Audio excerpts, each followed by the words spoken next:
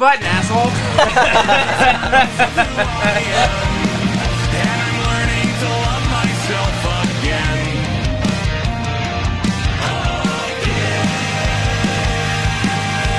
Slowly becoming better than who I've been. What's up? Welcome to another episode of Snacks Packs. This one's brought to you by the Foundation to study Mitch McConnell's episodes, to see why they keep happening and if it's almost time. It's because he, as a lizard person, is getting more transmissions that they're even happening now in the day, because the lizard people will act soon. That's true. They're going to act soon. I think the Grim Reaper's just visiting him during and he's like his singing. media. He's like singing. That would be a really... I feel like you could edit that so easy. Oh, yeah. I feel like you could edit that so... Like, him... and then cut to a crowd, and then it's the Grim Reaper. Yeah. Dude, make that video. You could do that. That's a good video. That would be hilarious. But that's what I think it is. I think it's almost his time, and my buddy actually just texted me, kind of out of the blue. He said McConnell may be finally fucking done, and then he said, or he's just doing this for giggles. Yeah. And I was like, wow, equally believable. That would be funny. Yeah, I would. It's like he baits everybody into calling him out, and then he like goes on like an episode of Jeopardy and just like kills it. And you're like, fucking what? He like runs a triathlon, and everyone's like, well, I fucking guess not, dude. Like, why did you do that? I would do that if I was a politician. Remember, he said he's gonna finish up his fucking term. He's got like 4 years left. Oh my god, dude. I feel like if I ever became a politician, I would be like seen as just the worst piece of shit. And not because like I would do things that would harm people, but because I would say things that I don't mean as like a joke, and people would be like, this, yeah. He said he was going to fucking napalm kids, and I was like, yep. It's funny. Yeah, I would be really bad at handling like really baity reporters who are like, what do you say to the people that think that you hate children and are personally going to bomb Mexico? I was like, dead on. Yeah. You fucking, you fucking idiot. You got my secret plan, yeah, you fucking moron. I would just, I don't know. I don't know if I could go through a press meeting without being like, you want to fucking go out into the parking lot right now? Because you're asking some pretty stupid questions. So something more important than any of that has come out. There is potential. There is real potential. There's interest. There's discussion of a Fast and the Furious Jurassic Park crossover. Oh my god. That would be the most fucking Looney Tunes dumb shit I've ever heard, dude. If we have a Transformers G.I. Joe in the same year we get Fast and the Furious Jurassic Park, dude, oh my god. That's the worst. I'm gonna spend a fortune. Can't wait. I have still not seen a single Fast and Furious movie past Tokyo Drift. Dude, so you haven't even seen him get good. Nothing about any Fast and Furious trailer I've seen has screamed good to me. What are you talking about? First of all, the fifth movie as a standalone movie is actually a decent film. It's not too crazy. It's not too ridiculous. It's a good movie. I feel like every really intelligent person, maybe that's what I'm looking for. Every really intelligent person has that one thing that's like, can't believe you're fucking into this. And for you, it's Fast and Furious. And Transformers. A lot of people are surprised how many of the Transformers movies. Well, Transformers I can get because it's super cool robots that fucking turn into cars, and it's badass, but like... You think cars are badass if they turn into robots? Yeah. Maybe if more cars turn into robots than Fast and Furious, I'd be into it. Transformers, Fast and the Furious. Would be tight. I'd shit my pants, bro. I'd get a tattoo of Vin Diesel on my skin if that shit happened. That'd be tight, dude. I love looking at old Vin Diesel Facebook posts because he posted like, dude, they are bad. If you've never seen like a 2006 Vin Diesel Facebook post, they're bad. They are super 2006. Yeah, he has one that with the Photoshop wings. Yeah. It's so funny. I thought that forever that was a shit post making fun of him. So did I. It was like actually. Yeah. It's everybody wants to say how stupid he is, blah blah blah, but he's single-handedly forging his way to $800 million a movie for 10 fucking movies. That's dude. He's the only guy I know that can just do one movie and he hasn't done anything else. Yeah, why would he? I am Groot. Yeah. And then he did 10 Fast and the Furious movies. That's what he's been up to for the last 20 years. I respect it. I respect the hell out of it. I think he's he found what he liked and he found his niche. I think it's very funny that he gets mad when people don't take it seriously. That's the funniest part of the whole thing. Like, you guys are dude. And if you know everything about it, and then you watch the last one, it's literally like he's in his own world and universe. He's like being so serious, and everyone's like, "What? It's a delusion." Yeah, dude, you literally just punched a car earlier. Yeah, like worked. That's what I'm saying. Like, you guys are like flying around in space in cars. Like, you can't. One of my favorite ones was when they are going through a minefield of magnetic mines, and the only way to get through is to go so fast that they won't stick to you. Naturally. So they have to drive so fast through the minefield. It's so cool. It's badass. You guys gotta watch his movies. We once we get real famous, we can do a YouTube channel and stuff, and you can watch the fucking Fast and the Furious movies. Yeah. And we'll tell you all about Live it. react Fast and Furious movies. Have you ever seen that video of where they watch the first 3 Transformers simultaneously? No. Like they have them all like at 3 the same time right next to each other. Yes, right next to each other, and they watch them all at the same time, and like a crazy amount of stuff lines up. No shit, like the exact same moment across tight. all 3 movies. It's awesome, dude. There's times where I'm like, this is slightly related, not really, but there's times where I'm doing something, and I'll be like, whatever, I'm in Oklahoma, and I look at like my Snapchat memories, and it's like, this day 4 years ago you were in the exact same spot you are now, and I like look at it, I'm like, holy shit, that is weird. Yeah, it is fucking weird. It's not even that, because it's like, oh, you go to Oklahoma, whatever, but it's like just doing like whatever, going to some store, and it's like, this day 5 years ago you were in the store as well, and I was like, this shit's all fucking a simulation. Dude, I was looking at fucking my 1 year snaps coming up about Reagan's car getting fucked up while my car was fucked up. Dude, it's like, come on. Maybe we also just had after 1 full year, the tire that got like gouged from that incident went flat. It went flat while she was at work, but that was like, I was like, amazing. It just went flat while she was sitting at work. Like, it didn't explode or nothing. We didn't have to buy a whole new tire for a whole year. Like, incredible. But that was a whole fuck around, take her there and wait for the tow, and then go to the tow to the tire place, and the tire place had to wait and then it was her tire bearing had to be replaced. So it was like all 4 tires in a bearing. Like, oh my God. I hate that, dude. I'm like, all right, I gotta go get a tire, either patched or a new one, and they're like, yeah, your shit's all dumb and it looks stupid, and you're like, they're like, that's $1,000. That'll be $3,000. I'm like, oh, I'm gonna kill myself. Stand here for 2 hours while when I went and got my oil changed, they were like, I was sitting there doing work at the dealership, and the guy came out with like a filter, and he was like, yeah, look at this filter here, it's looking a little dirty. It was like kind of dirty, and he was like, you want us to replace it? And it was like, it's gonna be like $50. And I was like, no. Like, what do you mean? Why? No. I'm not gonna do that. No. Fucking no. Bullshit. Yeah. I mean, for the most part, I really haven't run into too much upselling. In fact, the fucking mechanics out here won't do anything I don't ask them to, and they don't even do all the stuff I ask them to. They don't do. I'm like, can you do? Last time we went, I was like, took Reagan's car in. I was like, rotate the tires, swap, get new brakes on it, and do an alignment. And then they took too long. End of the day, they ended up staying open late to like work on it. And then they were like, we didn't do the alignment. Awesome. Like, great. Thank you. Dude, I asked you to. Yeah, what the fuck?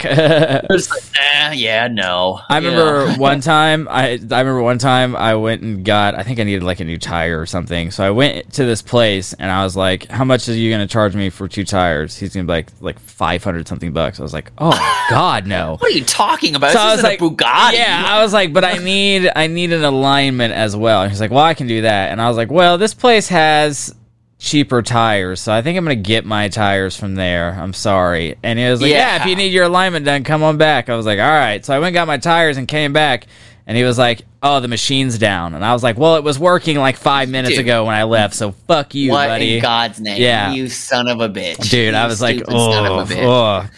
Yeah, when I was buying my new car, the guy was like, oh yeah, brakes are pretty good, and those tires got like 40% left on them, and I could see. I was like, no, they don't. Yeah, absolutely no, they not. Fucking do not.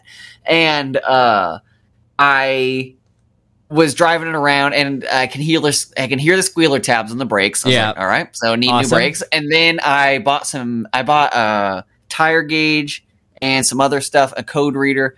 I bought a tire gauge. I did the depth thing, and it was like, yeah, you need to replace those immediately. I was like, okay. God damn it! So it's awesome. So I get to spend like $1,300 on tires in a week. Dude, I hate car shit. I hate car shit it. so much. I feel so helpless with car stuff. Dude, I felt like a king because my check engine light came on, and it was funny because it was so crazy. I was thinking about when I was driving my car, and I was thinking about my favorite thing about owning Holly, rest in peace, was that she never threw a check engine light the entire time I owned it. And literally, as I was thinking it, one popped up on my Toyota, and I was like, God damn it. No way. I bet Holly's check engine light was just broken. It just didn't work. That's possible. Yeah. That's my favorite thing about it. Yeah, that's fair. You know what? I respect that. Smashing it. Like, there. Well, so I actually did the digital equivalent of it. I bought a code reader. I checked to see what it was. It was like, your emissions are leaking. I was like, aw. Yeah, yeah. Clear that shit out of there. I was like, fixed. Yeah. Fix my car. So no more check engine light. Let's go. Hell yeah, dude. I'm like, Dude, my dad was like proud of me to have bought a code reader. He was really? like, wow, Mr. Do It Yourself. Mr. Handyman over here. Yeah. Brother. I'm a man. That's how I feel when I like put air in my tires. I'm like, you're goddamn right, I'm a man.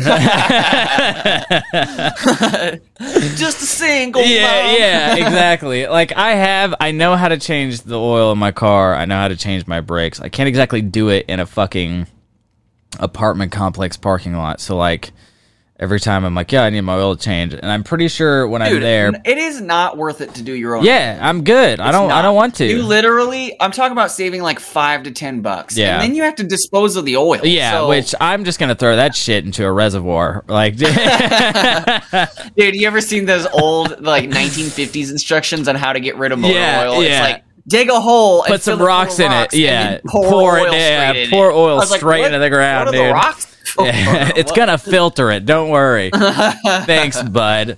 I started watching. So yeah, you should just get your oil changed by someone else. It's completely not worth it. Especially now, like newer cars are designed for you to go fuck yourself. Yeah, so and not hard. do anything. Yeah, fuck that. Such a fucking pain in the ass. I started watching them. Oh, that's the okay. I thought you were gonna say more words. No, I figured as much. That's why I didn't say anything. Oh wait, is that the one? No, that's not the one that Donald Glover's doing. No, is it? I don't think so. Oh, okay. What am I thinking of? I don't know. Swarm. Oh, Swarm. Yeah. Okay, I didn't watch that one, but I never did see that one. Is really good. Really, it good. Is. It's on Amazon Prime. It's about a black family in the 50s moving to East Compton, when it was, heavily fucking white people. And just the turmoils of them being, existing as a person of color in a racist area, which was like all of America, most of America. But there's also some spooky, ooky paranormal aspects to it that are really good. Well, I'm really sure that's why. Good. Oh my God. It's like, You were telling me about it. I was like, "How's it spooky though?" Yeah. So there's what's the spook? There was like some parts that I was like, oh, geez. It gets They did the horror aspect really good, and like the dad of the black family, they're called the Emrys. The dad of the Emrys is like a war veteran, and so he goes through like PTSD flashbacks and stuff like that, and like. And the main antagonist is this bitch. She's fucking Kim from Scott Pilgrim vs. the World, the drummer. She plays a super racist housewife. Awesome. Super racist. It'd be so awful to be that as an actor. I know, yeah. So I'm like reading the script. I'm like, oh, you say that? Really? So like on a video? And like in her... I gotta rehearse this? In the show, she's super racist and like adamant about getting the new black family out, and her husband's just like...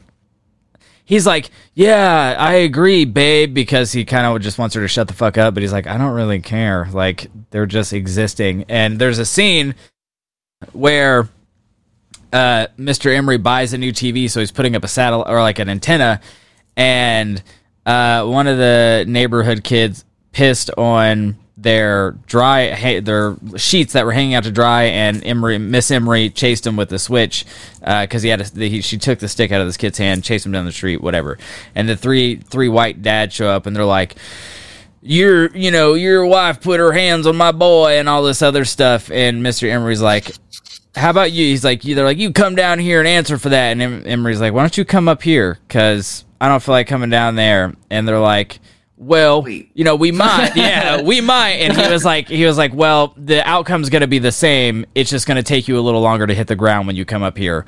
But he's like shaking while talking to them and like holding a hammer. And I was like, damn, I really want to see all three of these white dudes get their fucking brains bashed in. Yeah. But it's really good. I was going to say this season of Solar Opposites has been like incredible. Really? It's been so good. This is its first season off of Justin Roiland. Yeah, I remember you saying that. He's a creep. He didn't didn't domestically violence his wife. He still texted those teens, so he's discussing creep. So we still got that one on him. Doesn't matter that he was cleared of any charges. Yeah. What do you think they're going to do with Rick and Morty? I mean, change the voice. Just like they did. Yeah, change the voice. Isn't he like 90% of the voices in that show? He has a few of them. Yeah. So here's the thing.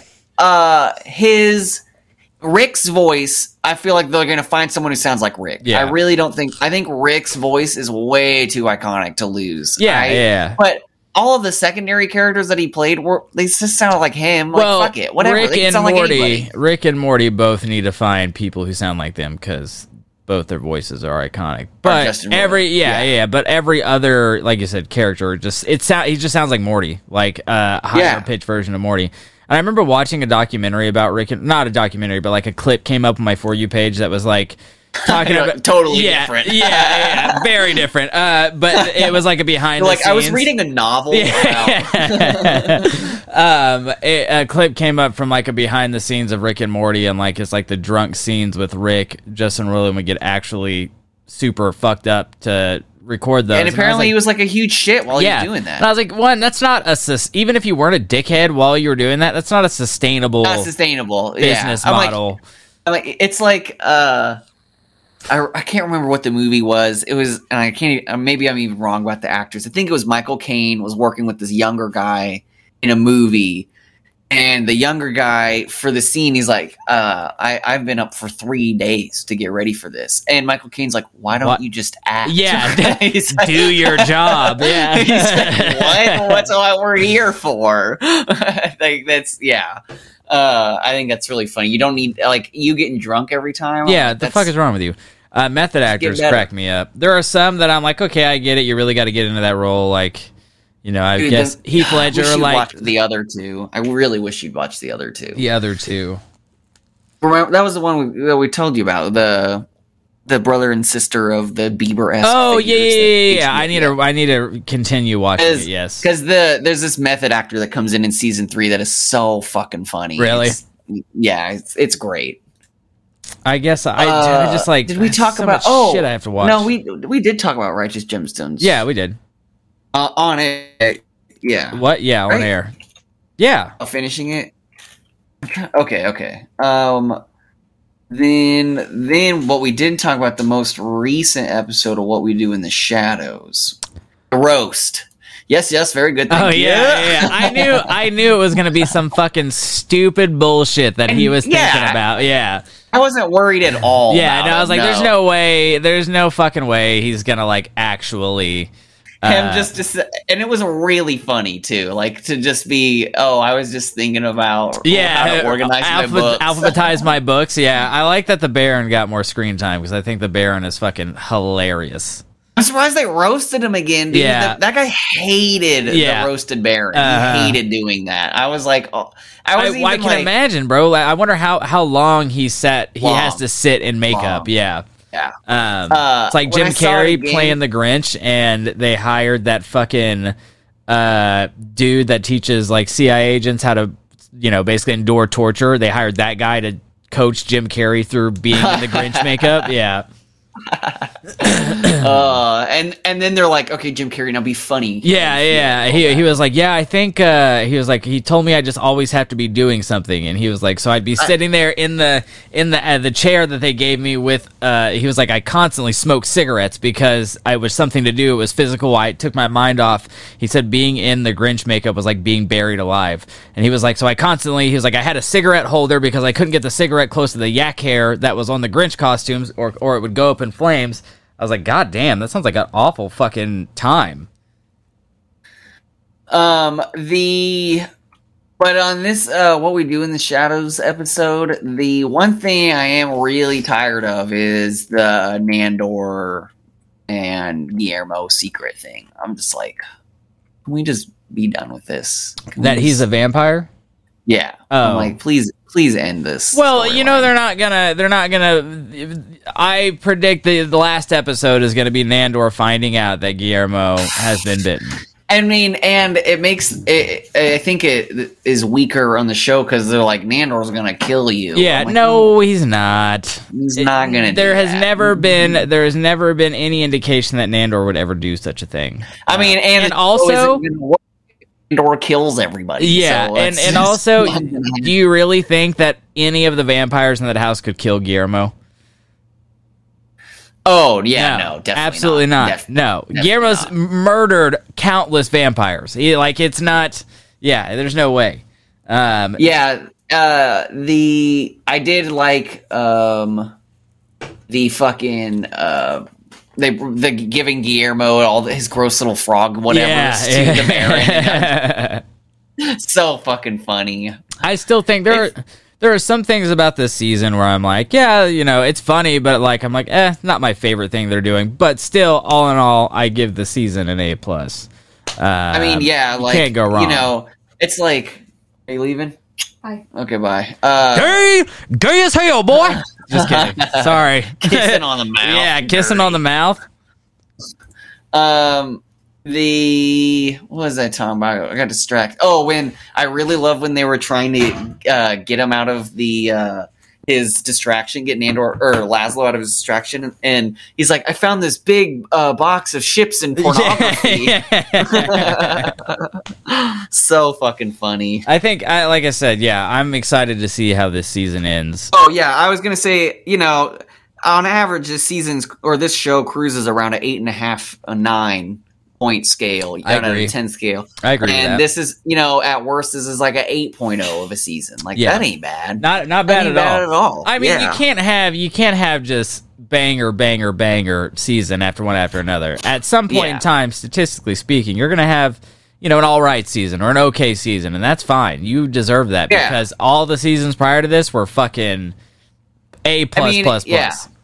I'm surprised that you're not really fucking with this one. I don't know, man. There's something about it. I just haven't laughed as much as I did the last seasons. I wish. I liked the last episode. I thought the whole plot was super contrived. Yeah. I was like, the roast. I was like, what? This is so weird. I was like, they're kind of just jamming all of their storylines together right now. Yeah. And I don't know, man. I wish.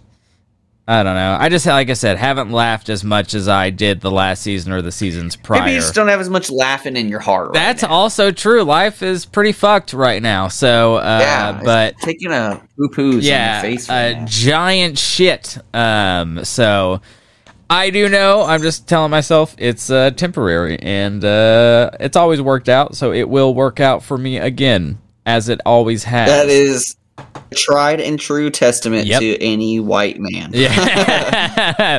That's also true. It'll probably be all right. Yeah, it'll probably be okay. Usually as a white guy, be like, I'll be all right. Yeah. You know? And that's just true. Yeah, it's unfortunate it's like that, but I mean, like I said, I've just kind of vibed. It's unfortunate for everybody else. For everybody else. Yeah, it's great for, generic white men, but I don't know. I been just dealing with work stuff and fucking everything else and not having time to do really. There are things that I really want to do and want to get started, but I can't because I just don't have the time to do them.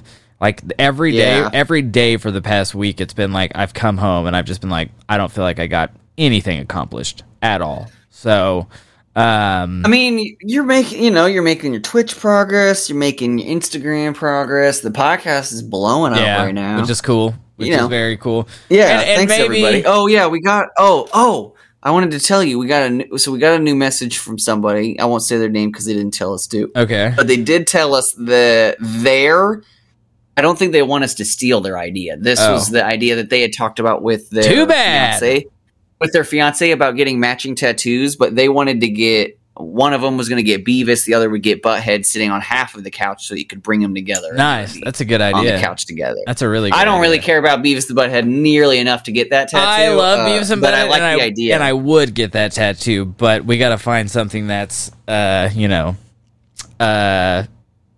to both of our lives. I just don't know. Like, getting a podcast tattoo would be hard because... you're gonna get a goose and I just get my face tattooed on me? I was just gonna get a goose tattoo anyway, Yeah, that's fair. Everybody always I was gonna get one. I like that. Now I don't fucking know because all my disaster. Yeah, yeah, I feel that. I have my chest scheduled for this week. What were you gonna say? I'm sorry, this month. About the goose name. You were gonna say something. I was gonna say it's funny that, both the Top Gun movies just equal your name and nickname, but the first one's not called Goose, so I'm like, okay. But it's still kind of... That'd be cool, though. That would be sick, dude. It's like a Da Vinci Code mystery, someone trying to figure out your actual identity, dog. Just a lot more Tom Cruise. Yeah, I do love me some Tom Cruise. Yeah. But yeah, they said they listen a lot. I thought that was I appreciated them messaging us. We get a lot of messages and comments now of people that are definitely like listening to the podcast, which is super cash money. Yeah, which is super chill. I'm glad. We like having you guys around. So don't go anywhere or I'll fucking cry. I'll kill myself. Yeah, I will quite literally kill myself on air and change the trajectory of your life. I will write. Is your fault. Yeah, I will read every Insta follower's name. Yeah, I will write an AI. I will have AI write me a code that will automatically post the episode after my heartbeat stops. So to make sure it gets out to the masses. I just saw this fucking like someone had one of those live Garmin watches that publishes their runs on Facebook automatically, which I was like, that would piss me off. Fuck you. The most annoying thing I've ever heard. I will unfriend the shit out of you. They were running a marathon and they fucking died and just posted it on Facebook. It posted their like heart going boop, boop, boop, that's down. That's crazy, dude. I was like, holy shit. That's rough. Like, imagine seeing that post on your profile, on your fucking feed, and you're like, what's going on? Yeah, what's happening there? I wonder. It's one of those things too, where like only the people who are like consistently seeing them on their feed would understand what that means, and someone who's just like they show up on their feed once or twice, so like, what is this? What am I looking at right now? Not knowing that you just watch somebody die, like you just watch someone for sure die. That is such a weird death of our time. Like, there's no, you know what I mean? The way it's gonna be and collected. It's gonna be more prevalent the more we advance and take. Like, I I would go as Yeah. far as to bet that sometime in the future there's gonna be like I don't know where it would fit, an insurance clause or like a company that specializes in people dying on the way to their destination with self-driving cars. Like showing up and there's being a dead body in the car. Or like once we get to cell phones being gone and we just wear watches and then you just get like an alert and then be like, oh, I think somebody just died. Yeah. Like the watch just tells them, like, oh, okay, yeah. all right, yeah, they just died. I've always wondered how technology is going to advance like that. Like, dude, speaking of technology advancing, that's perfect. So what did my buddy send me? He sent me an article as I was reading another one. He sent me an article about the FBI disrupting. I'll read the headline. FBI disrupts cybercrime operation by wiping malicious program from hundreds of thousands of computers. So they use this bot or this program to make botnets out of people's computers without them knowing it. He sent me that article. Well, I was reading an article about the Department of Defense announcing that it was going to make 2,000 drones a year for the next 2 years that are going to be for our F-35 program. And the point of the drone is the planes are going to fly around and then they're going to have drones fly right next to them and they're going to have fucking weapons on them and all that shit. And they could even midair refuel off of those things. No and they're shit. going to fly around with like up to like 5 of them. And I was like, crazy town, dude. Holy fuck. So I was like, my buddy sent me that as I was reading the other, and I'm like, we're in the future. I live in the future now. I think we're also in a time where it's like so new that one advancement could just fuck us over real hard. Oh, that's true. Real hard. One advancement. I mean, like real AI, like a lot of scientists are like making it the way we're making it is a disaster. Yeah. Like it should be made like in a bunker, not connected to anything. Yeah. You know what I mean? But obviously it's going to be some jerk off Google engineer who does it on accident. It doesn't give a fuck. To the internet, and then it just like is gone. Because that's how like majority of like, not majority, but that's how like some of the biggest internet viruses or whatever came to be, which is some guy was like, like the Morris worm and shit, which is like, I'm going to make this and I don't have any malicious intent, but let's see what it does. And it just bricks fucking tons of computers. And like a real AI, true AI is going to be, it's instantly going to know that it needs to hide itself. Yeah. And it's going to be a nightmare. It's going to be a nightmare. So and you know what else? Okay, so I was just watching this YouTube video. It's funny you say that because I was watching this YouTube video about like the worst year ever. And it reminded me again that everything we do all the time, we just piddle around, whatever, is solely dependent on a volcano not just erupting and ruining everything. It's crazy. I think about that from time to time where I'm like... The year 536 was the video, and I think Weird History did it maybe. Sounds and about right. It was a dude. I love Weird History. Yeah. Oh, me too. One of the best fucking announcers on any YouTube channel. 100%. Aren't they? Who runs that channel? Aren't they like a ranker? Yeah. They really knocked it out of the park. We used to watch tons of Weird History. And on that video, the volcano goes off. It causes like darkness across the whole planet for a year, and it causes an ice age for like a decade, and massive famines all over the world. And I was like, that could just happen. Dude. It would be just as terrible if that happened. Oftentimes, I find myself thinking about like, So AI and volcanoes, they're just always around the corner to kill us. I think about like how trivial, obviously my problems are significant to me because they're my problems, but I'll think about how trivial they are in comparison to like something like that happening. Like I could wake up one day and like someone could fucking slam into me as I'm going to work and just alter the trajectory of my life. And it's enough to make you be like, I don't want to go outside and do much anymore. I just, you get like a BBC alert, right? And it's going to be like huge fucking volcano going off. And like you and I at this point, we'd be like, oh, that's bad. Real bad. Yeah, that's like, not that's good. Really bad, like it's just, we just are hoping that doesn't happen. We can do nothing to stop it. Think of the fucking memes that would come out of a super volcano erupting.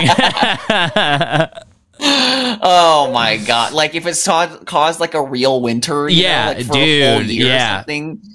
Spiciest memes to be so good. I wonder how the world would stack up to like an actual ice age. It'd be a disaster. Oh, it would. Yeah, no, everybody would be fucked. But like, I think, like billions. yeah, of people I think the human race would carry on, but like, it would be like in the three body problem where she's like, yeah, there's 4 billion of you here, about 100,000 of you are going to be surviving this.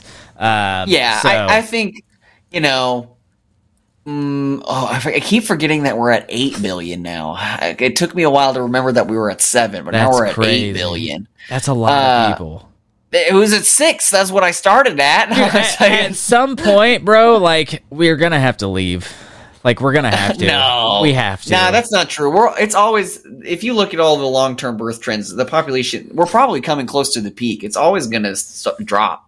Everywhere. I mean, China, Japan, Korea, the U.S., like all those countries, those are some of the most populous in the world, and they all have declining birth rates. Once India does that, that's we'll true. Be all right. Yeah, we'll be all right. I mean, until like I don't know, that's an ancient Malthusian early turn of the century fear. We're making too many people. Oh, it's not even so much about like too many people. I'm just like unless what are we going to do about resources? Like, unless... Oh, I mean, on a geological timescale, we're going to have to leave. We're going to have to leave. Yeah, it's not so much about people, because, like, you can just murder... a bunch of people can just die off, and, we're good. Yeah. Not that I'm saying that should happen, but, like, we would be fine. That would help that. Yeah. But as far as resources go, like, at some point...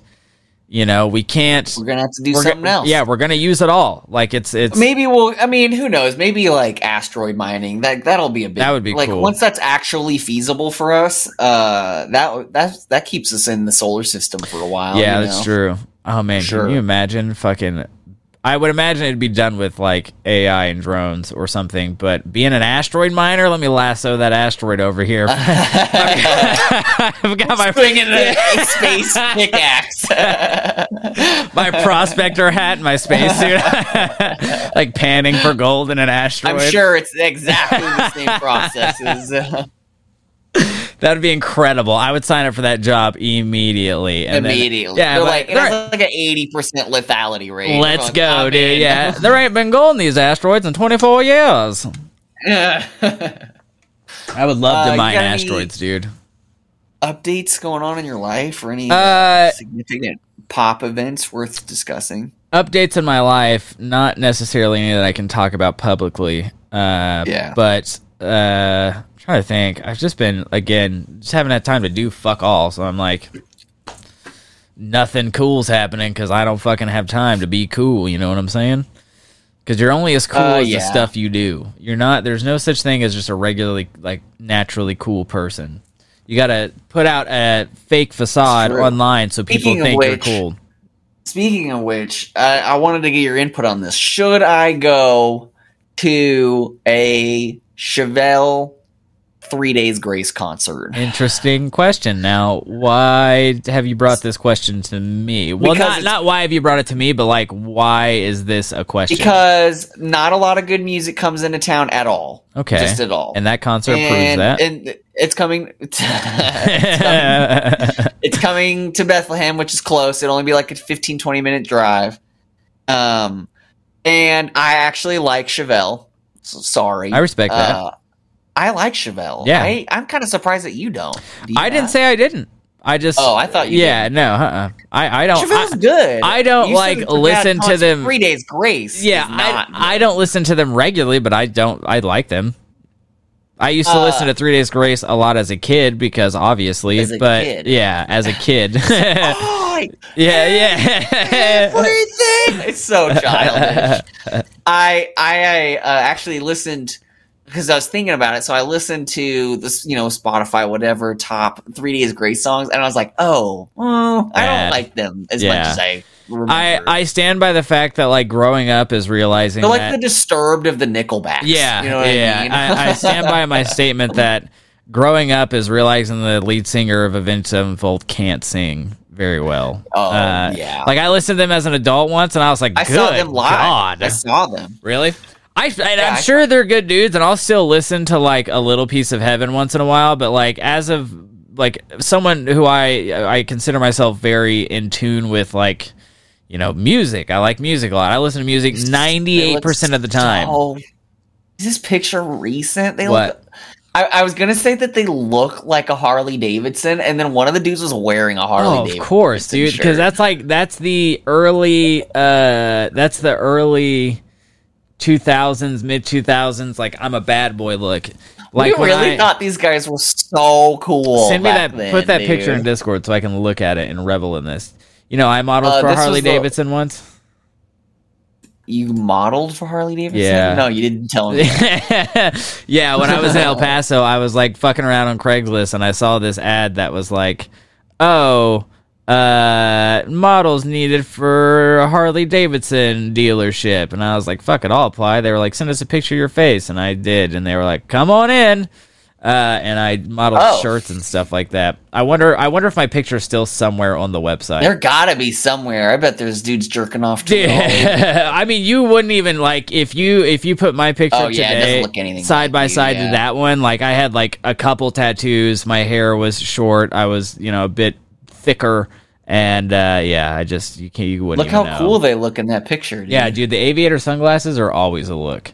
They're like undersized. Yeah, too. Such a bad look. And the dude to the right, just tragic. Yeah, That's does not. That haircut should go to jail. Why do he looks like he has the biggest collar on a shirt I've ever seen. That thing could take flight at any moment, bro. He like pops his collar. He looks like a vampire. Dude, yeah, I would say pops his collar. Yeah. He's got like a face shield. But that's like, dude, back in the day, that was the look. You saw dudes like the guy, lead singer of Tokyo Hotel, looking at that dude back in the day. Oh, man. What do you think? Do you think I should go to the concert? Yeah, why not?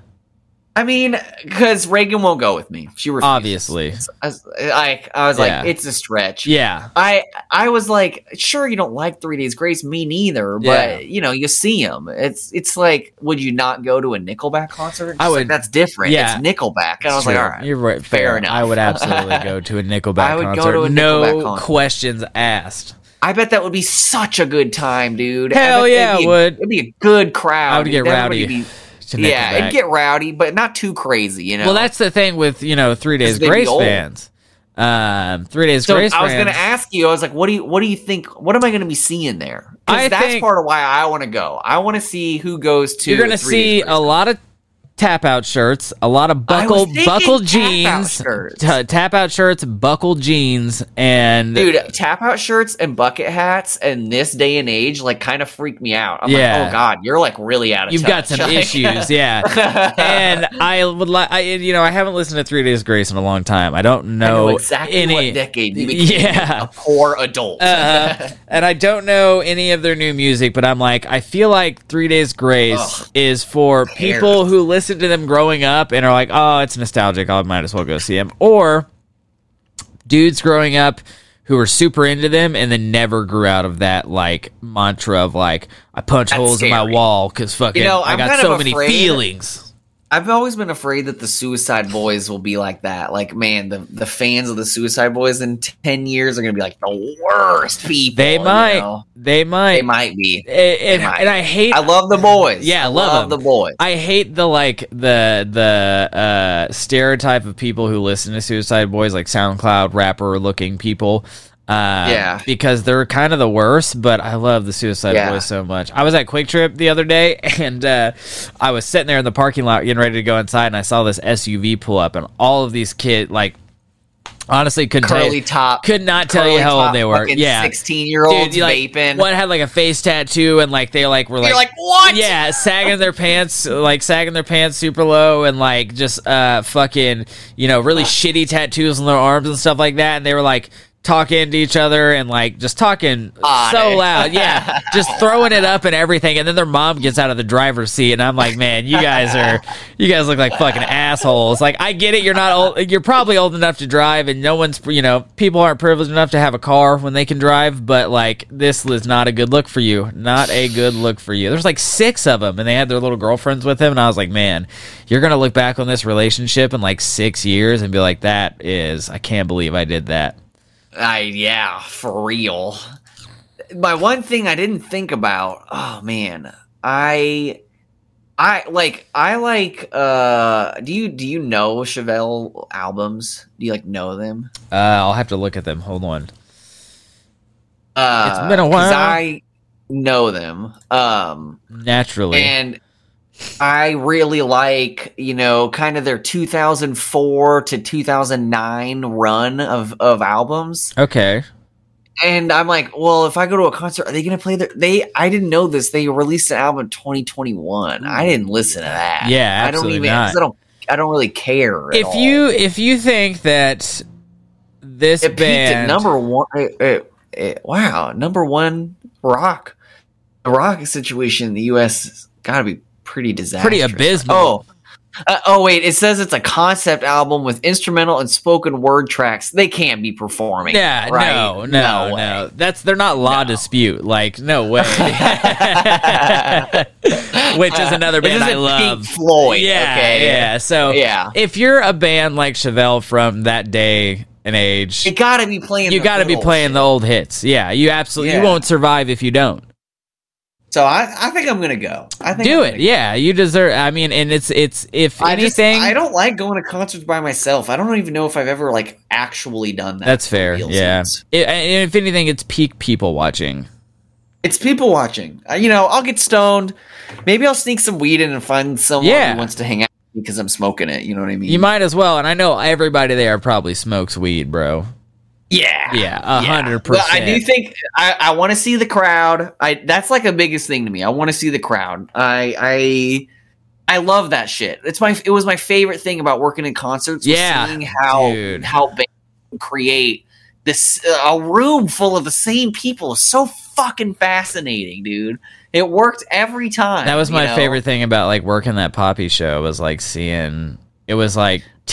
That was the worst part. It was 10, dude. Yeah, it was 10% kids who knew Poppy from YouTube and liked her music, and then 90% older dudes who were just wearing My Little Pony shirts. Which is nothing wrong if you're a brony, but they were not the right kind. It was, or then there was that kid that handed her. That guy, there was a trio of dudes. They were in the fucking meet and greet line, which was hilarious because there wasn't actually a meet and greet. It was cool though. It was very cool. Technically, she was a part of it. Yeah, she was a part of it actively. If you haven't heard this story, it was a virtual reality setup where they would put on virtual reality goggles and go into a world they created for Poppy. And Poppy, custom-made thing that she made. It was really cool. Pretty interesting. Yeah. And I had to do it too. Did you do it? Yeah. Okay. And she was in it and she could talk to them, but they weren't face to face. Which after seeing, you had to find her. Yeah, you had to find her. There was there was a bunch of objects in front of you that you could pick up and interact with. They did different things. You had to figure out where she was, and then when you showed up, she would talk to you. Yeah, and so whenever, which I remember saying to the tour manager, I was like, "This is fucking genius that she doesn't have to be near any of these absolutely." creeps. And he was like. Yeah, he was like, exactly. Because and after seeing the people that showed up for it, I was like, yeah, this is probably a great idea. And there was a group of four dudes. Is the edge of the fucking future. I still don't think society has caught up to her. No, to be honest. I think she's 10 years ahead. And her new music's really good. She puts out really good music. But there was a group of four dudes in these neon suits, and they had these velvet roses that they handed to her on stage, and then she left them in the utility closet next to the stage. But I get, she has to be super careful with people, meeting people face to face. When she left, their security guy came and grabbed me and was like, we had an issue with Stalker, so I need you to escort her to the bus. And I was like. He was like, it's gonna be you. It's gonna be Poppy's right hand, and then Poppy, and she's wearing this Jedi robe with her face covered. And I was like, well, I'll go check the alleyway, see if there's anyone back there. And I was secretly come on, someone be in this fucking alleyway so I can lay the hurt on him. Yeah. But there wasn't, so yeah, I escorted her to her bus. She was really nice. She was cool. She came up to me before the show and was like, "Is there another bathroom around here I can use?" And I was like, "You can." whatever bathroom you need. You're the artist. Don't use the Granada. Yeah, that too. But this was obviously pre, reconstruction. Renovation is the word I'm looking for. But yeah. Yeah, I think I'm gonna do it. I think a Chevelle concert would be just weird as hell. Do it. I think it'll be fun. I also don't know it. I don't tell people that I like Chevelle. So when that's what kind of music I listen to, it's not gonna be. It's not Chevelle. Even the top 30 that I say. But so I don't know what the fuck their fans look like. Me neither. Were they emo? Were they emo kids? Were they Avenged Sevenfold kids? Yeah. Were they 100%. 100, especially if they're touring with 3 Days Grace. Yeah, that is who you're going to see there. Avenged Sevenfold kids, or I would imagine there'd be some younger kids there who are just now listening to them, because that's most kids who get into rock music growing up. 3 Days Grace, at least for our generations, was the segue into that. Nowadays, I'll have kids come up to me in public and they're like, "Oh, I like your jacket and your hair and all this other stuff," and they'll start naming off all the hardcore bands they listen to, and it's Five Flavor Fruit Punch and fucking Five Finger Death Punch. Shit. Oh yeah. My God. I had a couple. You're wait, how old are you? I had a couple in Tulsa one time years ago stop me, and they were 16, and they were like, "Yeah, we're super into Five Finger Death Punch and blah blah blah blah blah," and I had to be took everything in me to not be yeah, they suck. They're not good. There are much better bands. And I respect Five Finger Death Punch because from what it seems, they're really good dudes, but I just don't like their music anymore. It's very not my shit. But I didn't want to tell these kids because they were kind of admiring my outfit and my hair and everything. I didn't want to just be yeah, your favorite band sucks, dog. But I was you should listen to these bands that are actually, considered hardcore and not bro metal Five Finger Death Punch. Yeah, bro metal, no. I need a full documentary and study of bro metal listeners to see why they all look like that. I mean, yeah, that's why I'm gonna go. I want to see. I want to know. Oh shit, Styx is performing tonight. Right now in Allentown. Really? You see what I'm talking about? Yeah. Okay, listen here in Allentown. This is it listed right now. Styx, REO Speedwagon. Nice. That's today. Keith Urban. Nice. that's both at the fairgrounds, and then Nelly. Hell yeah. Kind of cool. I don't. To be honest, a Nelly concert out here would be kind of crazy. Yeah, I don't know pop if I would go dude. to one. Pop off. That'd be a hot concert. And then Young Gravy. Nice. And let's see. Oh, I didn't see this. Asking Alexandria and The Who. No shit. That's a... The Who. Oh. Asking Alexandria and The Who? Yeah. Do you know The Who? Yeah. The Mongolian band? Oh, no. Yes. That's not what I thought you were saying. I thought you were saying The Who, and I was like... Not The Who. Yeah. I was You're also what? super weird Yeah, combo. that's exactly why I was surprised. Okay, now that makes sense. And then... So, it's a lot of white people stuff, mostly. A lot of white Stevie people Nicks, music. There's another one, yeah. But Cody Johnson... Isn't Kojo? Is he a wife beater? Cody Johnson? Cody Johnson. American singer-songwriter. Cody Johnson. I don't know. No, I'm thinking of somebody else. My bad. Yeah. Yeah, my bad, guy. Cody Johnson. Did you do something? Yeah, no. But Cody Johnson, did you do something that's not Did you cool? do something? Cody Johnson McCollum? controversy. That's what I got. Yeah, it's just... Oh, dude, the Gin Blossoms, come on, Yeah, fucking A. yeah, I don't want to go to a Gin Blossoms concert. That seems abysmal. Yeah. That's one thing I liked about Lawrence is we got decent although it's been shows. kind of...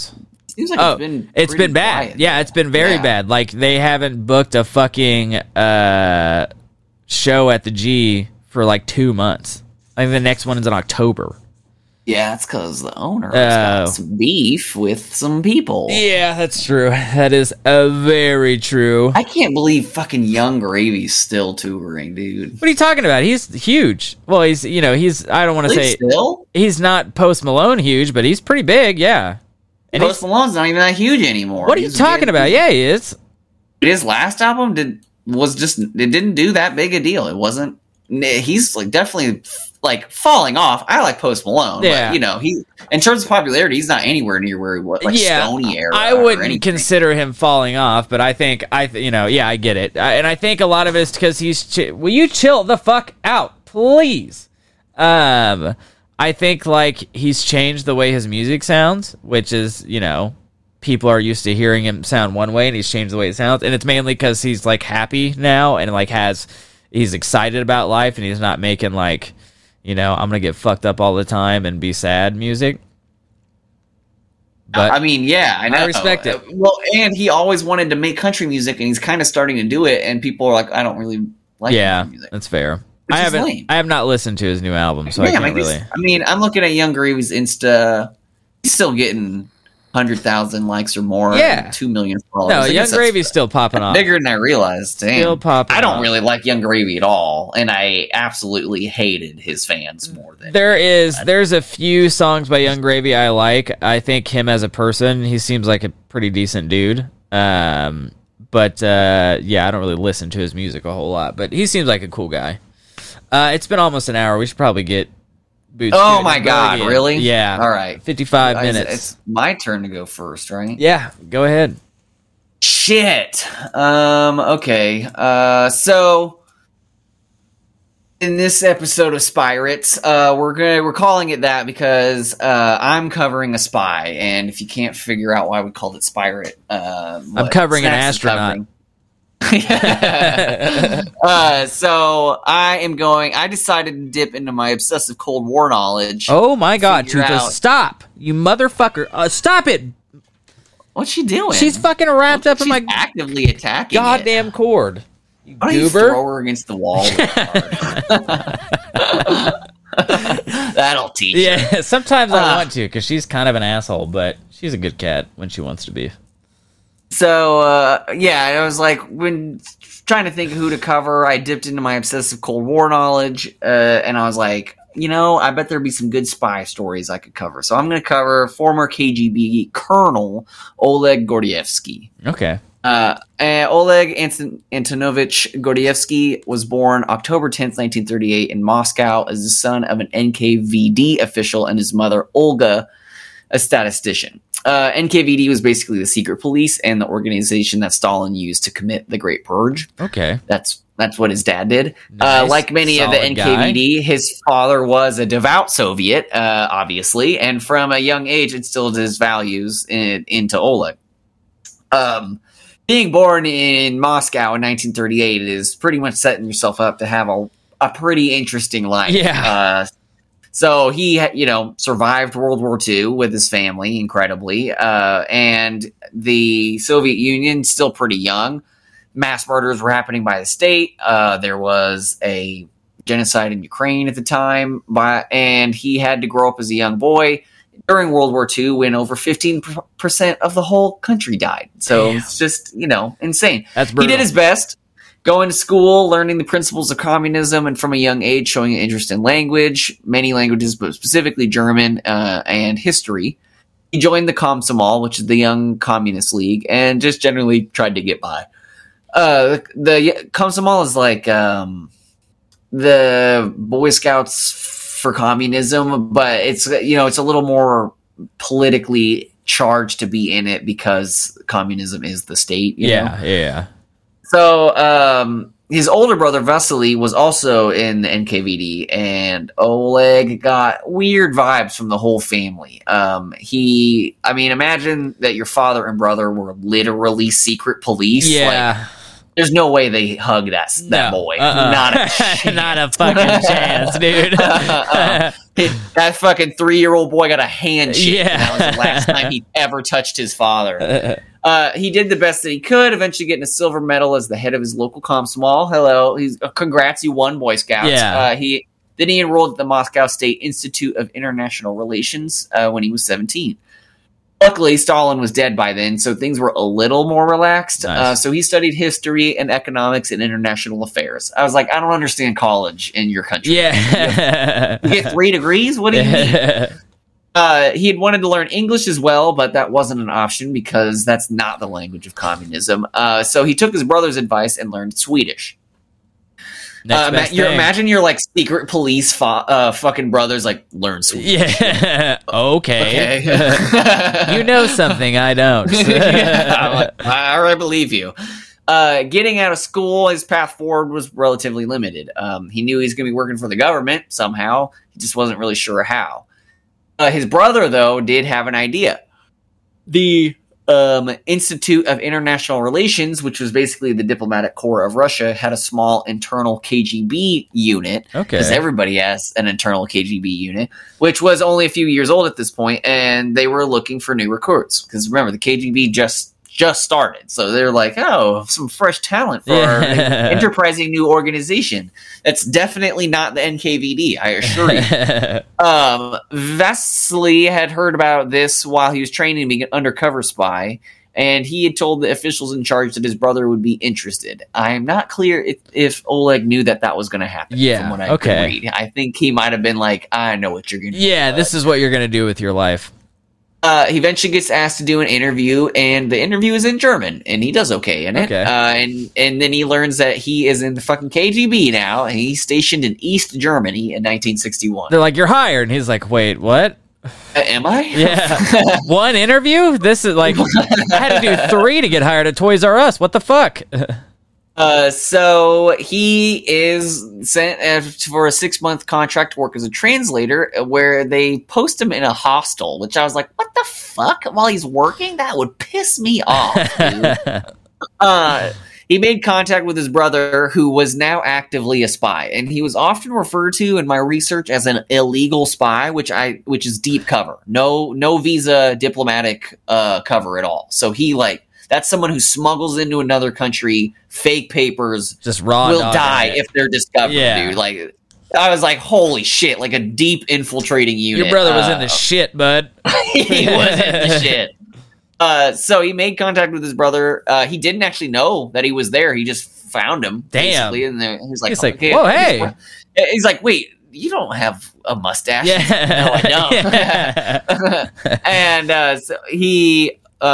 his brother then tasked him with errands that he asked for, and he did them, which I later discovered were kind of a tryout for him to be a spy. Nice. He's like, why do I have to drive out into the woods and bury this package? Yeah. He's like, shut up. Just do it, nerd. At this point, I'm sure our listeners are thinking, wow, East Germany in 1961, isn't the Berlin Wall being built? And I'm like, that's very observant, listeners. And right you are, Ken. And while it was being built, Gordievsky watched fleeing German citizens, attempt to cross over to the West Germany, only to be gunned down by Soviet forces in front of his fucking very eyes. Damn. He began to think that maybe communism wasn't like the best. The move. He's like, they really wanted to leave, and then we killed them too. Don't see a problem. Berlin, he was sent to School 101, which was a covert KGB training center in North Moscow with a class of 120. Damn. Dude, I would love to do KGB training. I bet it'd be insane. Oh, it'd be super fucking insane. Shit. They said KGB training was very extensive. It was there he learned all aspects of spycraft, combat, and intelligence gathering. And I was like, fucking A. I want to see what badass. Yeah, I want to see what those classes are. I always dreamed of being one of those kind of goons. Not me, the KGB. Yeah, but obviously. Like that kind of goon. Because I always love in movies when Mr. like army guy with his 249 is like, I'm a big badass. And then like a guy with a beard shows up and he's like, here, he hands him a piece of paper and just says like, I'm your boss now. And he's like, what? Yeah. And then like, some secret stealth plane picks him up when he leaves. I'm like, yeah, that's the coolest fucking job I always dream, dude, same. I always like, in Sicario. Yeah. I want to be Josh Brolin, basically. I always thought about like going that route too, especially when I first joined the military of like joining. It's so easy to be smarter than the average person in the military. Yeah, 100%. And being like Secret Service or like joining like a 3-letter fucking boy and like just doing that, being a fucking, oh man, 3-letter boy. Love it, dude. I love the idea of it, the idea of doing that. I'm like so hardcore, but I'm also like, I really like having, like, once I started getting tattoos, I was like, I can never be a fucking undercover person. Working for like the CIA, like the worst. Yeah, I would try to blow it up. It never worked. So after Berlin, he did his training, and then he chose a spy name, Gardietsev. I'm never going to say it again. Okay. It never comes up again. Nice. So, congrats. Unlike his brother, his first assignment was a desk job in Moscow, where he was tasked with creating documentation for other spies to hide their identities. Hell yeah. He did this for a few years until 1965, when he was given an assignment to be a spy handler in Denmark under the diplomatic cover of being a consular official who handled visas. And this is what I was talking about.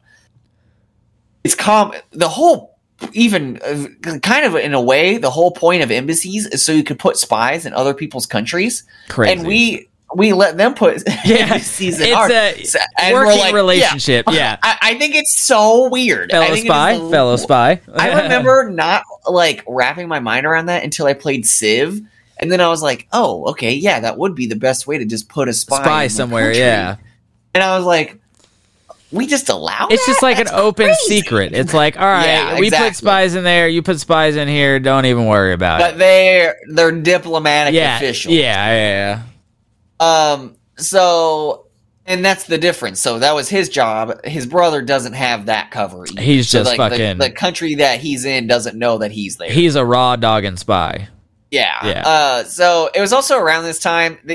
I won't go into it a lot. He got married to a woman who was also in the KGB. Okay. And what he referred to as largely a marriage of convenience, since they were both KGB agents and foreign postings were only for married couples, and they were just like, whatever, you know. And that woman, you'll see later, that's not a big deal. Okay. For and the wife. That woman was Vladimir Putin. It was Vladimir Putin. So I'm sure our listeners now are thinking, well, geez, if this guy didn't like the Berlin Wall going up in 61, he probably hated the Soviet response to the Prague Spring of 1968. That's exactly that's exactly what they're thinking. I took the words right out of your mouth. I could see you're going to say that. He did hate the Soviet response to the Prague Spring of 1968. For the very few listeners who don't know what I'm talking about, it was basically the Czechoslovak Socialist Republic wanted to do things a little bit less communist. They were like, what if we tried a little bit of capitalism or democracy as a treat? And they also were like, what if we also split up our country into the Czech Socialist and the Slovak Socialist Republic? Because we don't really fuck with each other that much. The movement was hugely popular in the area, of course, as there were just a good lot of reasons to not like doing things the Soviet way. And after the Soviets politely asked them to please stop reforming, they refused, and the Soviets were forced to send, according to them, they were forced to send over 600,000 Warsaw Pact soldiers to occupy the country. We had to do it. We had to. It simply had to be done. Yeah. Obviously people fled, many fought in whatever manner they could, and what we now to be the most Russian prediction ever. It had originally believed that the movement could be suppressed in a measly 4 days.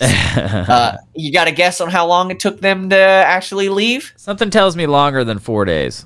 Yeah, thanks to one of the most famous instances of civilian defense in the 20th century, it took the Soviets 8 months to leave that place. 70,000 Czechs fled west, over 150 were killed, hundreds more wounded, assloads arrested. No fucking idea how many were arrested. And Oleg was working at an embassy, and he saw massive protests outside of his embassy and saw the fucking government pressing it, and he fucking felt ashamed. He was like, this is insane. Like, they clearly, self-government, they wanted to do this the way. We're just obliterating them for that. Yeah. The reforms were obviously dialed back. One thing that did stand was they did get to split, which I was like, hey, all right, I don't know. That's something. So what little pride he felt in his role in the KGB and with the Union evaporated to be replaced only by shame and anger. So he's calling it quitskis. And he's like, I'm going to try to get a hold of the Danish security services to defect because I'm done with this. Nice. So he picks up a phone that he knows is bugged and calls his wife. And he's like, I can't believe they've done this. I don't know what to do. He's like, all right, that should do it. He were expecting him to reach out, but they didn't, and it wasn't until he had to go back to Moscow in 1970, where he was promoted again, that they tried to reach out again. He gets promoted. Fact. He's like, I'm trying to get the fuck out of here. Stop promoting me. So, fun fact, they did try to reach out to him. They had seen him come into Denmark, and they saw that he had explored, and because he saw stores that, he got to see stuff that he didn't get to see when he was in Russia. Yeah. So one thing that he did buy, he said out of curiosity, and I was like, come on, man. But he bought some gay porn, because gay porn cannot be purchased in the Soviet Union. Being gay is illegal, obviously. It's against communism. Yeah. And so the Danes were like, oh, he's a poof. He's a gay man. So they were like, send one of our hot little young spy boys to make a pass at him at a party, right? And they did, and he was like, nice to meet you. And he walks off. Didn't work at all. Yeah. They were like, all right, shit. Yeah, should have tried a more direct approach. He wasn't gay. He says he's not gay. Maybe he's bi. Yeah, he might be a little gay. Maybe he just was genuinely interested in it, but he was like, he didn't think anything of it. So they tried, and it didn't work. So a couple years while he's back in Moscow, his brother dies in the line of duty. Damn. And that is you will not find a single bit of information about that. That's so crazy, dude. Think about it. I mean, a dude like that gets discovered. Basically, the government that captures him has pure cover to just murder him. Yeah, whatever they want to him. Because the other country can't be like, hey, where's our man? Yeah, You send a guy like that, he's going to fucking die. Do you know where he died? Did he die? Where did he die? Nobody knows. There's no information. That's crazy. I mean, dude, active KGB agent being killed in the line of duty, probably not going to get out. No, I mean, that's one of the things about living that life, too. It's like, people see that and they're like, oh, I want to be a super cool undercover secret spy guy. But it's like, if you get captured, it's your whole life, man. Yeah, and then you just die. You never talk about it. You can't tell anybody about what you did. Everything you're doing is classified. James Bond and use your fucking name all over the place. Yeah, exactly. You're gonna do all this cool shit, but you will never be able to discuss it with anybody ever.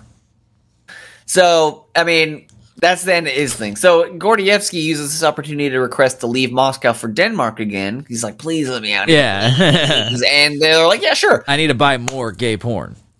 After being there for a few short months, he's approached by a local MI6 agent. MI6. Nice. The Brits. During a game of badminton, and they go to a lunch, and he's like, hell yeah, brother, I will do this as long as you don't pay me, because I'm not doing this for money. I hate the Soviet Union. And I was like, they're like, hell fucking dude. Yeah, dude. They're like, oh yeah, that's bro. That's the best answer we could have got. Plus, I mean, most spies get caught because they're taking money. So yeah, it's really smart to not do it. And he's trained KGB. It's smart to not do it. So he was really calm for it because he had already decided that he was going to do it. And the Brits were like, "Oh my god, what's this guy's deal? Yeah, like, what's your angle? Double." Yeah, say it like I'm playing both sides, so I always come out on top. They thought that it was a KGB ploy to get a mole. So Oleg says he was so calm because he'd already decided he was going to do it. So then he meets his MI6 handlers once a month and relays intricate information to them about the KGB's inner workings from his extensive and accurate memory. And he would also pass off every day his secret Moscow microfilm instructions to the British to have them copied. He did this for 3 years, making him one of the most valuable intelligence assets the entire Cold War. Damn. Like he was. What the fuck, Toothless? Chill out. Chill your fucking ass out. What's wrong with you? Jesus Christ, dude. She's on one, bro.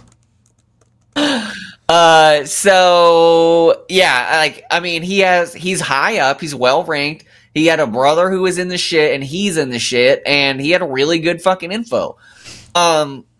He did this for 3 years before he was getting called back to Moscow.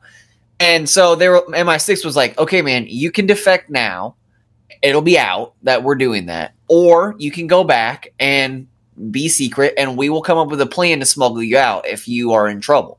And he chooses that option. Nice. So they come up with this totally genius plan where if he wanted to escape, he would go to a bread store with a gray hat on, and then a British MI6 agent would walk past him eating a Mars bar, and they would make eye contact, and that was a sign that he wanted to flee the country. I was like, genius! Yeah, no one will ever pick that up, dude. Oh, wow, you come up with that yourself. Dude, Fuck and yeah. imagine being the guy that has to follow him around just in case that happens. Like, you've got, like... No, so that guy just has to stay at the place that you're supposed to go to. But, like, you carry a Mars bar in your pocket, and then you just sit in that place all day. Every day. Years. Yeah. What a cush assignment. Be like, oh, I just gotta go sit in this bread store. Because dudes like that are almost certainly running rings. They're running spy rings too. Yeah. Like, that's just part of their responsibilities in the area. Then once they made eye contact that night, they would put him in a trunk and drive him to Finland. Nice. Amazing. Yeah. So he's like, I could just go to Finland myself if you'd like. So he doesn't contact anyone for a long time until he actually gets posted in London. Ooh. And the MI6 was like, bro, this is incredible. That's amazing. So he starts having regular fucking meetings with MI6 and KGB. He is actively briefing KGB spies and MI6 at the same time. Damn. And even Margaret Thatcher herself, piss on her grave forever. Yeah. But, like, the PM herself, he was fucking chatting. Like, this dude is high up. Yeah, he's there. He'd even get cheap intel from MI6 that he would be allowed to pass along to the KGB to cover him. Yeah. And they also protected him from discovery from other spies. Because, like... It's so crazy. That game is so hard because they could have their own agents be looking for him. Yeah. And they're like, and then they'd be like, don't, shut up. Just leave that guy alone. So Gordievsky was actually the source of a very interesting piece of intel. In 1985, the KGB circulated a questionnaire intending to find an American asset who had several specific traits. They wanted someone who was narcissistic, vain, greedy, and committed infidelity in their marriage. I don't know if that's anybody. Can you think of anybody that sounds like? So anyway, by coincidence, a little bit after that, a prominent American businessman was invited to visit Moscow. Oh. Do you know who that was? Really? Tell me. It was Donald Trump. You don't say. It was Donald J. Trump. You don't say. I had a real... It was either Donald Trump or, like, Bob Ross. And I was like, which one could it possibly be? That's a real piece of fucking information. Real intel from the KGB. That's crazy. I know all about all of it. Yeah, I follow Russian spy shit. Russian Cold War shit. I fucking followed all the Donald Trump Russia shit, all the Donald Trump shit. Once I found this piece of information, I was like, okay, he's a Russian asset. Like 100%. He's a Russian asset. That's insane. In the 80s. I think that they got something compromising on him when he visited, and they have just cultivated him as an asset, and they use him to launder money through his hotels and casinos. So fucking wild, dude. Real. So anyway, he was called back to Moscow that year, and he was pretty nervous because he was like, I don't think KGB's buying this shit anymore. Yeah. But then he was made the head chief of the KGB of London, and he was like, God damn it. He's like weird. But when he got back, because he's a trained KGB agent, he was like, I'm being watched. Yeah. I'm being surveilled. Yeah. They're definitely... I also, like, he knew he was being bugged. I think it's so funny because, like, I bet Russian bugs are, like, really obvious. Like, when you pick up the phone, it always beeps. Like, it never does that normally. It just always... You're like, oh, my God. There's, like, a small diesel engine attached to the phone that's, like, powering the bug. And, like, hear the person listening, like, cough sometimes. Like, because of the cigarettes they're smoking. Eventually, he was even questioned several times, interrogated under the influence of drugs. He revealed nothing.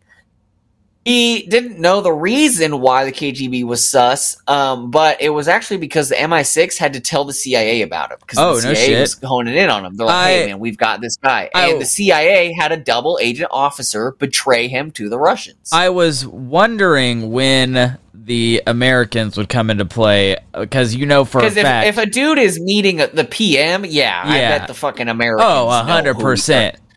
So the Aldrich Ames is a famous CIA double agent who betrayed America, and he is the one who outed Oleg. Damn. So he felt the pressure closing in, so he put on his gray little hat and went down to the bread store and made eye contact with a man eating a candy bar.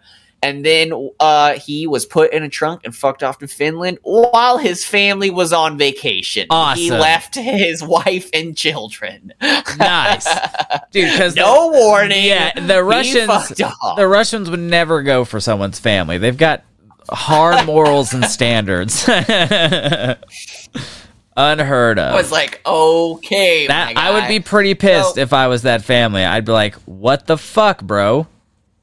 He was tried in absentia and immediately sentenced to death for treason. In the meantime, his wife was shockingly assumed to be a part of his escape and was detained and interrogated for years. Damn. She and her family escaped after the Union fell in 1991, and they reunited, but they quickly divorced after. I would imagine that those talks probably didn't go well after they were reunited. Probably a bit awkward. Yeah. He did pretty much live happily ever after in England. He comes up a lot of British media circuits and politics because of potential Russian influence in the UK for different stuff. Yeah. He's written books, made a movie about him, did some TV shows. All good, except for in 2008, he suddenly mysteriously fell unconscious for 34 hours and then spent 2 weeks in the hospital. Weird. Wonder what that was about. Yeah. It was also revealed after the Cold War ended that Oleg was critical in avoiding a nuclear war. In 1983, NATO was running Able Archer, which was a huge exercise across all of NATO, designed to simulate rising tensions and then a rising escalation until a coordinated DEFCON 1 nuclear attack. That was what the whole purpose of the exercise was. The Soviets were like, this seems like they're just actually getting ready to do this to us. And they began to place nuclear forces and air units on high alert, going so far as to actually load nuclear warheads on airplanes. Damn. They were getting ready for fucking frontline bombing. Damn. Oleg was able to explain to the Allies what the fuck the KGB was thinking and prevent a cycle of escalation in response, because the Americans were like, oh my god, they're putting nukes on the planes. We gotta put our nukes. No, stop. So he personally was responsible for de-escalating what could have been a first strike scenario. That's crazy. The dude's life was crazy. Yeah, dude. That's bonkers. I know. Bananas. I was like, he fucking had intel about a U.S. president. Eventually, he's talking nuclear war. He's talking to prime ministers. He was briefing. He worked with Putin at some point. They weren't super close. Putin wasn't a huge deal for a long time in the KGB, but the dude's got a really fucking interesting story. He's read a book if you ever want to read it. Imagine not being one spy, but two spies. You were two spies. Two spies. Fucking spies, dude. That's crazy to me. I'm trying to find the book. He's still alive too. He's 84 years old. Oh shit. It's so funny because it says service branch KGB/MI6. Insane. Oh yeah, Next Stop Execution. That's the autobiography of Oleg Gordievsky. I'm gonna have to put I haven't read it. It's well rated, and he's a super fucking interesting guy. So that's pretty good. Incredibly, dude. I'm such a got such a hog cranker for spy shit, and he speaks English, German, Danish, Swedish, and Norwegian. Damn. So cool. Such a cool guy. I want to know what happened to his brother. I want to know so bad. I know. So bad. You'll probably never find out. That dude is in an unmarked grave, if he was buried. Or he's still alive in an American black site. That would be 90. Hilarious. Yeah. I wonder, I wish I was if I could make myself an all-knowing being, I'd be like, what's going on in these, what's going on in these black sites? Remember the asking Janet after you die all those questions? Yeah, so many. Yeah. I need to know. I need to know all of this. That's why every mystery I've ever had is once they're real. Hell yeah, dude. But that's a good story. That's crazy. He fucking, he put himself in a lot of danger and he did it for the ideological purpose of tearing down the Soviet Union. Like, I respect the fuck out of him, dude. He really was. Didn't do it for, like, soldier. Money or fucking anything else. It was strictly the fact that he was like, I don't like what you're doing, and it's pissing me off, so I'm going to do something about it. It's pissing me off. It's fucking making me quite angry. He was like devastating to the Soviets. And when he was revealed, it was a huge deal. It fucked up so many people's careers and shit. No shit. I mean, yeah, because, you know, in the KGB, if your guy below you is a fucking double agent, are you a double agent? Yeah. If your boss is a double agent, are you a double agent? Yeah, like, that's bad. Damn. I wonder how many... I'd hate to work in the KGB. Dude, yeah, I wonder how many people got their... politics there. Crazy. Absolutely insane. I wonder how many people got their shit rocked because that dude was a double agent. I know. But how many people just got fucking either taken out back or just pummeled into the dirt because they just happened to work with this guy? Fucking A. So mine is about pirates. It's specifically a pirate woman. I've had this theme of covering badass women who are just like hard as fucking nails. So I'm going to be covering Mary Read, and I found this story all on my own with no outside help or forces.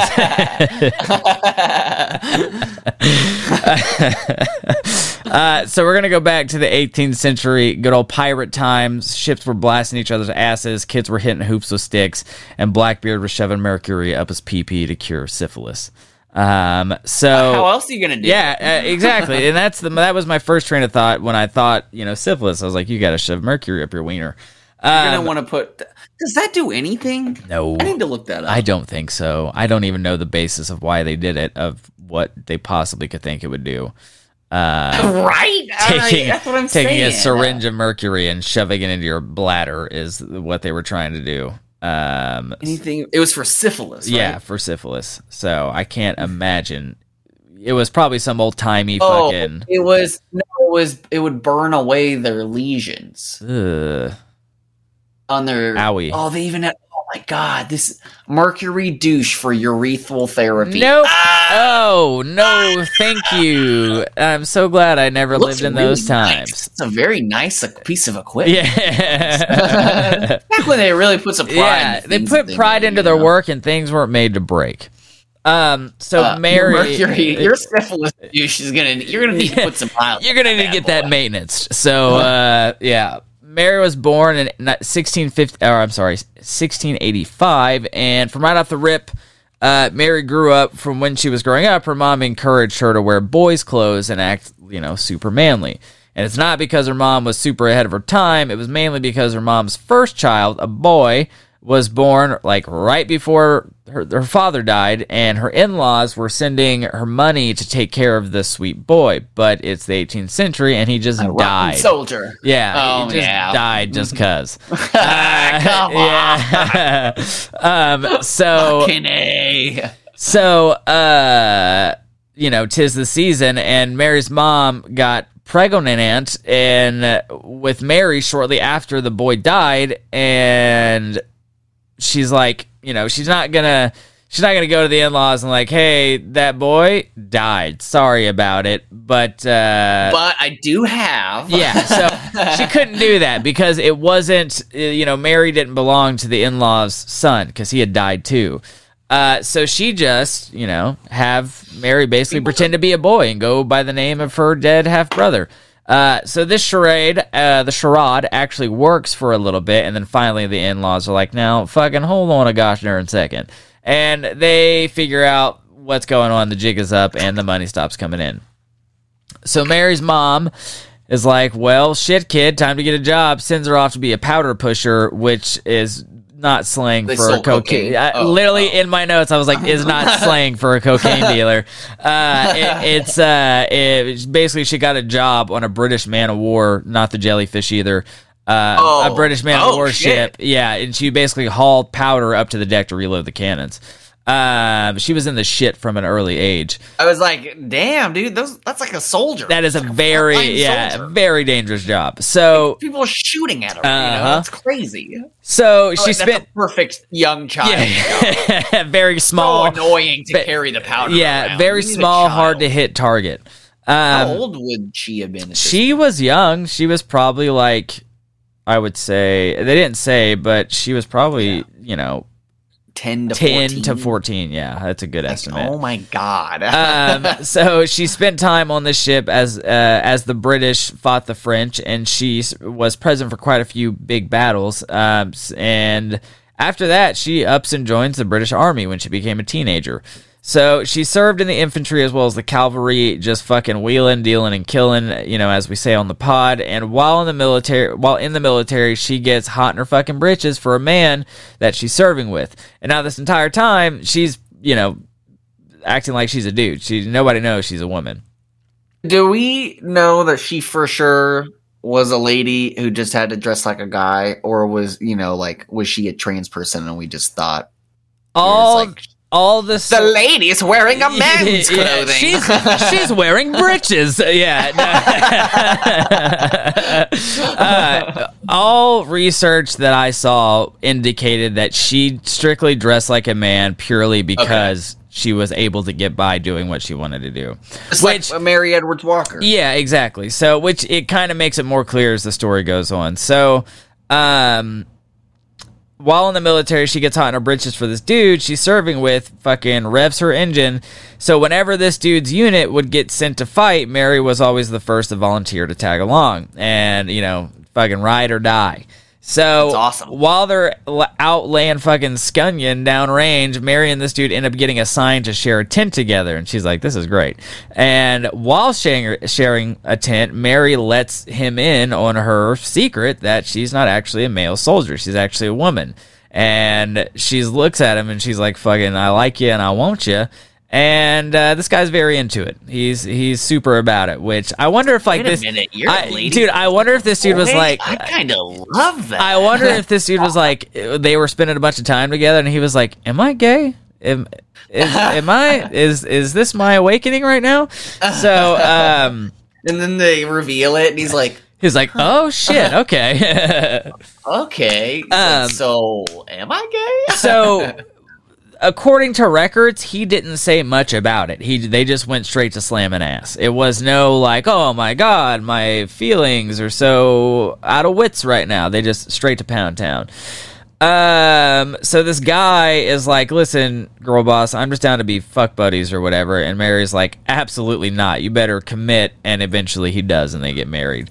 After they get hitched, they use their funds from the military to buy a cute little inn or pub in the Netherlands, and they start spending their days owning and operating that. Imagine if you got enough money in the military to go buy a business. Dude, right? Unheard of now. Unheard of. So all you're gonna get is a Dodge Charger with 28%. Yeah, 28%. Yeah, it's 28%. They're retiring the Charger. Like it's. And are they really? What's gonna happen now, dude? They're. I mean, what are they gonna buy? Camaros now, dude. Camaros or Mustangs. Mustangs will never die. The Camaros, I think one of those is getting retired as well. No shit. A lot of the muscle cars. Oh, so Mustang is probably going to go to electric. No, for real? I don't see them going for that. And the Camaro is ended. Damn, that's crazy. I guess. Isn't that weird to think? Yeah, that's wild.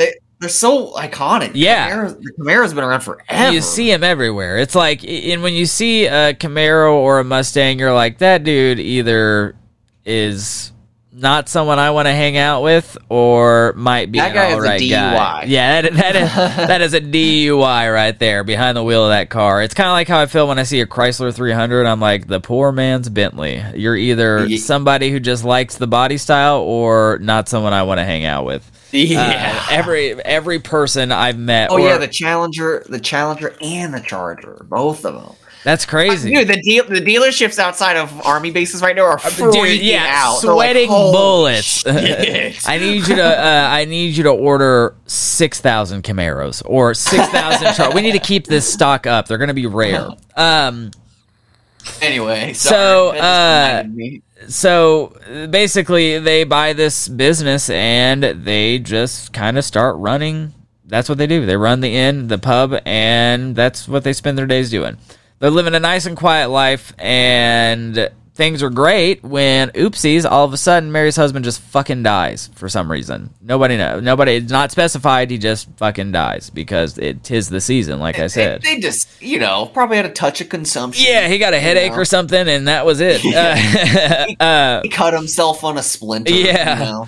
So, when he dies, Mary's like, well, what's the fucking point of me sticking around this place? And she packs her shit up, and she goes back to wheeling, dealing, and killing. She's like, I'm gonna go do what I'm good at, which is be a soldier. Now, unfortunately for Mary, the war was over. There was not really much battles happening, so there wasn't much use for her special set of skills during peacetime, so it became very hard to find work. So once she figured out she probably wasn't going to make a living in the army, she hops on a ship and pops on over to the West Indies. While she is on this ship headed to the West Indies, the ship gets fucking knocked down by pirates. The head pirate in charge of this raid was our man, Calico Jack. So after Calico raids the ship... Such a good pirate. Yeah, such a good pirate name. And he only got it because he wore a lot of calico. They had nothing crazy about it, just wore a lot of calico. And they were like, Calico Jack. And he's like, hey, that's a good name. And he was just like, yes. Yeah, cool nickname. It's like, I've been trying that for ages. Yeah. He's like, oh, you like my coat? It's calico. Calico, yeah. I need you to paint the ship calico. I need all the different colors. He was really scared of getting a bad nickname. He's like, fucking James got scabies once, and they won't stop calling him it. So I gotta find a really cool nickname to have. So Calico knocks over the ship, and he sees Mary, and he's like, "What do we have here, strapping young lad? Why don't you join the crew?" And Mary's like, "Shit, why the hell not?" So she joins the pirate crew and quickly makes a name for herself because she is a just terrifying person. She's brutal as hell. She's one of a kind. She's spitting. She's cursing all over the place and kicking the keister of any landlubber that gets in her way, all while disguised as a man. So I feel like that takes some of the sting out of it. What? If you're gonna smack a landlubber, I'd show him a titty just to be like, what? So it's like it's one of those things. It's like I could compromise my position here on this crew by telling people I'm a woman, or I could just not have to worry about that. And I agree. There is some fucking, especially back then, there's a sting to getting your dick knocked into the dirt by a woman pirate. Like, that's great. That's awesome. Yeah, that's fantastic. I mean, that's true. You couldn't even, your friends couldn't even talk shit on lady pirates because you're like, have you ever seen one? Yeah, it's crazy, dude. It's crazy. You've never seen one before. Shut up. They're insane.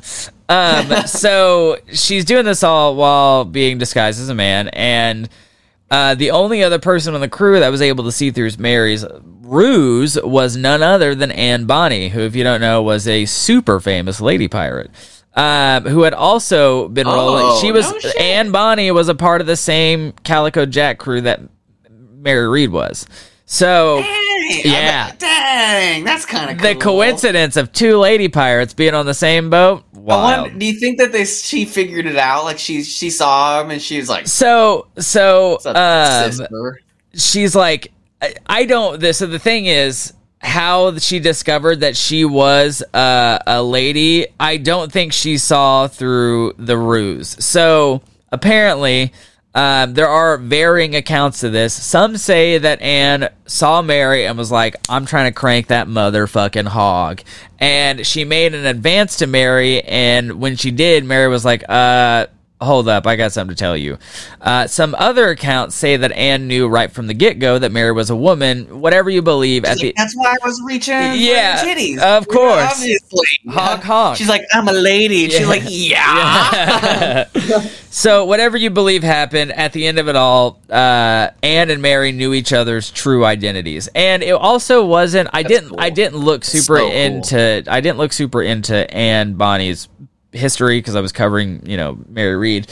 I don't know if the other crew members knew that I didn't know if Anne Bonny was parading, faking like she was. No. I'm sorry. Never mind. Scratch what I just said. She wasn't, because you'll see why in a point in this story. So at the end of it all, Anne knew Mary's true identity. And this fucking resulted in a super close friendship and or kissing fest. It's unreal. We're not sure which one. It could have gone either I way. think we can. They could have been kissing for friends. one or the other. Yeah. I bet So, there's a little bit of hugging. So from the like I said, from at some point, you know, I my whole spiel about how I don't know if the crew knew that Anne was a woman, but it seems they did, because at some point Calico Jack gets super fucking like jealous and pissed off at Mary and Anne's relationship, and he like kicks down their door one time. It's going to murder Mary because she's all, you know, super close with Anne, and he's like, I like that. I like Anne. I want that. I like that. I like that. Yeah. So I need you to get out of the picture. And so he kicks down this door. He's going to cut her throat open, and he fucking enters like a madman, and Mary opens up her shirt, flashes him her bazungas. And she's like, what's up? I'm a woman too. And he's like, well, I'll be fucking damned. What are the odds? Yeah. So after that, he's like, don't fucking worry. Your secret's safe with me. And he continues to keep Mary so easy to hide titties in all the pirate layers. Yeah, too, exactly. you know? Yeah. And so, like 8 layers of ruffle. You're not going to see nothing, dude. You have some season there. You know what I'm saying? It's crazy. So Calico Jack's like, don't worry, your secret's safe from me. He continues to keep Mary's true identity hidden from the rest of the crew on the boat, and he treats Mary no different than he had before. So Mary and Anne were the motherfucking gruesome twosome, baby. They'd go back to back in battle, shooting. They would have a pistol in one hand, a saber in the other hand. And I would imagine there's like doves in the background flying around and shit as they spin. And it is in slow motion. Yeah, and it is slow motion, exactly. They do spin, absolutely. Yeah. They're like, why are you spinning? The ship is over there. It's just on our right. Stop spinning.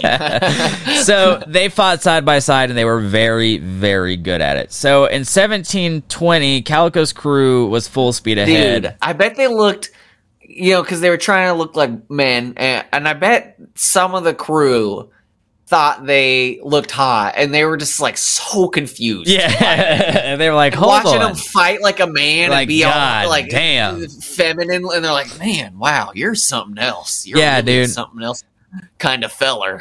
Fucking looking real good over there. It's like that joke about the first guy to think fishnets were hot. Like a sailor gets stuck in a fishnet. He's like, God damn, Jim, now hold on one second.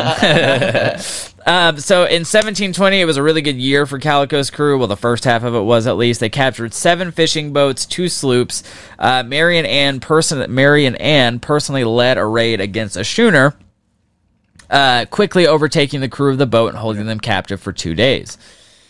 So, on October 22nd of that same year, Mary and Anne are walking on the deck of their boat when they notice a sneaky little sloop is tugging along beside them. They're like, oh shit, when they realize it's a federale sent to capture the crew, dead or alive. The sloop, yeah. So the sloop in question was captained by John Barnett, and he was a famous pirate hunter. John's like, all right, goobers, give it up. It's time to come with me. And Mary and Anne were like, fuck that. We're not going nowhere. And they start fighting. Calico Jack hops on a swivel gun and starts fighting alongside them. And a few more of the crew members join, but majority of them, during the fight, the pirate hunters end up disabling their ship. So the crew runs down and hides in the hold and leaves Mary and Calico Jack and a few other people above deck fighting. After the ship gets disabled, Calico's like, well, fuck. So he starts, basically waving a surrendering flag and is like, we got to give it up. We've been had. And Mary and Anne were like, fuck that. We're not going anywhere. And they continue to fight.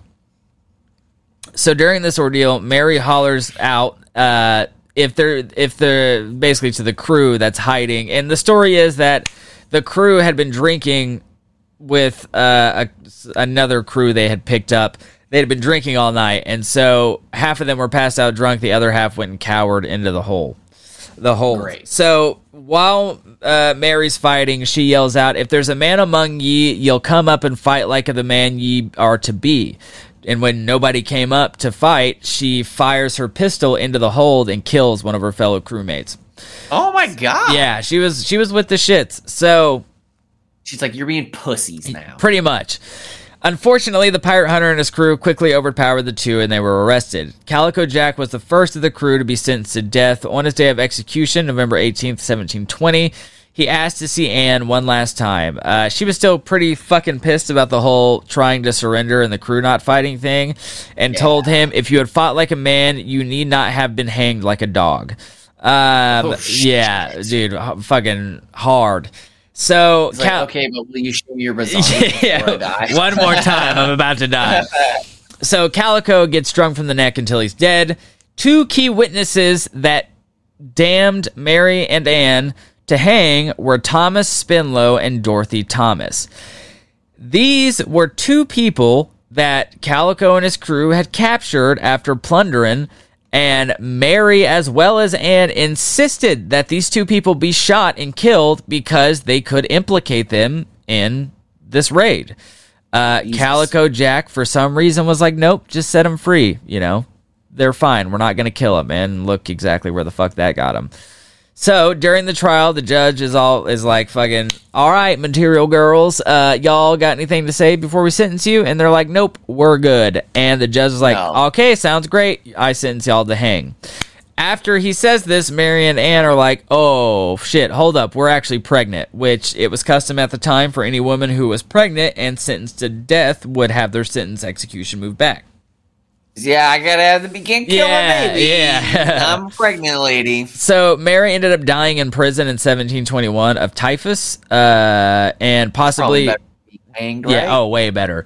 And possibly complications during childbirth. But from Anne's fate, it makes it seem like they if she had held on, they probably wouldn't have gotten hanged, because Anne's fate is a little bit more murky. It's long been believed that she was able to get out of prison and go back home to the Carolinas, where she died at the age of 82.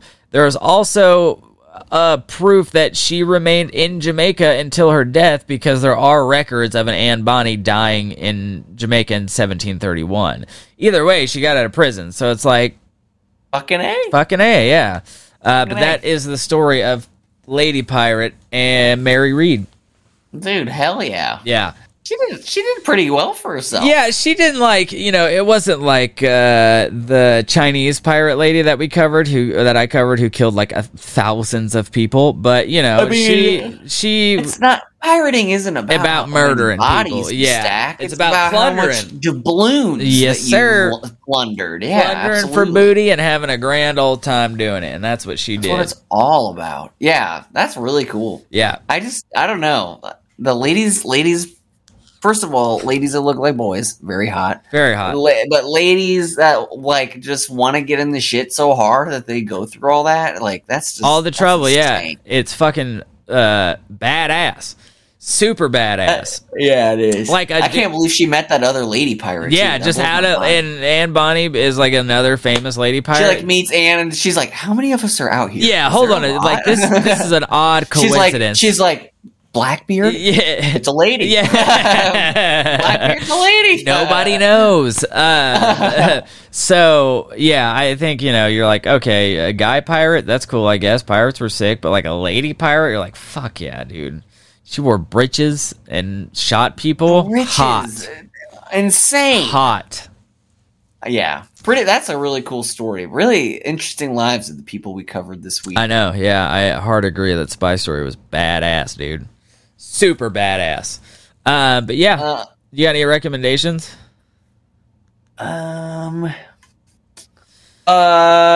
Yes. I've been cranking through books lately. I'm actually going to start reading The Infinite Jest, which I've kind of been building myself up to do. Yeah. It's famously not only very, very, very long. It's like 1,100 pages. Jesus. It's also really hard to read. Like a third of it is in the endnotes. But I'm reading it on my Kindle, so I won't have to flip back and forth. Yeah. I can just bing bong, bing bong. That's fair. But damn, it's supposed to be like a really weird postmodern comedy I'm just gonna read it. He's it's got it all.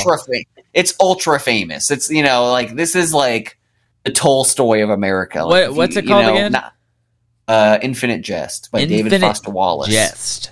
Yeah, my boss was telling me about his... Jason Segel did that movie about David Foster Wallace. Infinite Jest. It's really good. What was it called? Categories as an encyclopedic novel. Damn. Okay. The end of the tour is what it's called. End of the tour. Yeah, Jesse Eisenberg, and I'll recommend that. Fuck it. Oh, wait, hold on. I think I know what you're talking about. Jesse Eisenberg and Jason Segel. Yeah. It's about David Foster Wallace. It's a great movie. That's what I'll recommend. I don't think I've seen that movie. And I also finished my Red Army book, and it was really good. How was that? That one too. It was awesome. It was really awesome. It was a lot better than Clancy because he doesn't really get bogged down. He doesn't tell you like what kind of plane is shooting what kind of missile at what kind of tank. He wrote it from a soldier's perspective, so he'd just say a helicopter. Okay, and nice. It was cool. It was written very well. It was very interesting, it was a very, in some ways that I won't spoil. It was different from that genre. Like in that it was one of the only ones to do some of the stuff that it did. Nice. So it was really good. I loved it. I was wondering why that name David Foster Wallace sounded so familiar, because he's got a really good description of suicide. That's like one of my favorite ways to describe it. And he's really famous for, he always wears that bandana. Like David Foster Wallace is the kind of famous that people who don't know him have probably seen a reference to him without knowing it. Yeah. Like he is really culturally diffused, and he's huge among the nerds who write all of the TV. So you know what I mean? Like, because he's I'm gonna have to. How is Infinite Jest like? How many books has he put out, or just David literature? Foster Wallace? Yeah.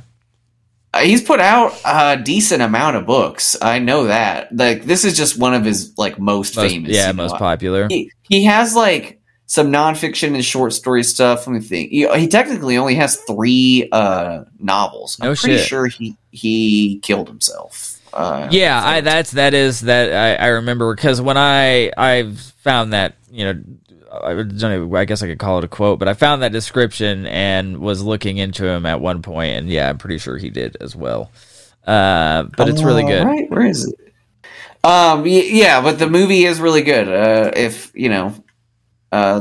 just think that'll be what I recommend. Fuck it. Nice, yeah. And then I'll be reading this book for 2 months, so I'll keep you updated as I read it. It sounds about like the length of my boss telling me about his fucking Grant, right? book. Yeah, it's like 50-something hours. Famous for that, dude. Oh my god. Yeah. He was telling me about it, and I was like, just like the insane fucking life that dude lived was absolutely out of this world. I've been reading a Civil War book that was 900 pages for 2 years. Damn. It's so long, and so I was like, I can't open Grant until I finish this other one that I've been reading for years. That's fair. I think I'll recommend the show Them. It's really good. It's not a new show. It's been out for a hot minute, but it's really good. It's got very good horror elements. It's kind of got this weird, not even weird, but it's dual kind of horror. There's the reality horror of being a black family in incredibly racist America. So that kind of puts you on edge of they're going to be in this situation with these super fucking racist white folk. And then the horror of the supernatural shit that's happening, which is really fucking good. And it's kind of one of those movies that makes you be like, is this actually happening, or are they having an episode? Because the wife has Mrs. Emery has some kind, it's a one-off, right? I believe so. Yeah. Nah, they're doing it. Are they doing a second season? Really? Yes. Okay, that's cool. Hopefully it's called Them. The Scare. The Scare. Okay, probably could have a better title, but all right. Name. Yeah. Both the parents have some psychological disorders. Like the husband has, PTSD from being in the war, and especially being a black soldier in the war. And then the wife experienced, some pretty fucking insane trauma as well. But yeah, it's one of those shows that's makes you think is this actually fucking happening, or is this an episode? What's going on here? But highly recommend. I've watched the first 3 episodes so far, and it's really good. So cool. Well, we'll see you guys next week. Be safe, be kind to others, be kind to yourselves. Love you so much. Bye-bye.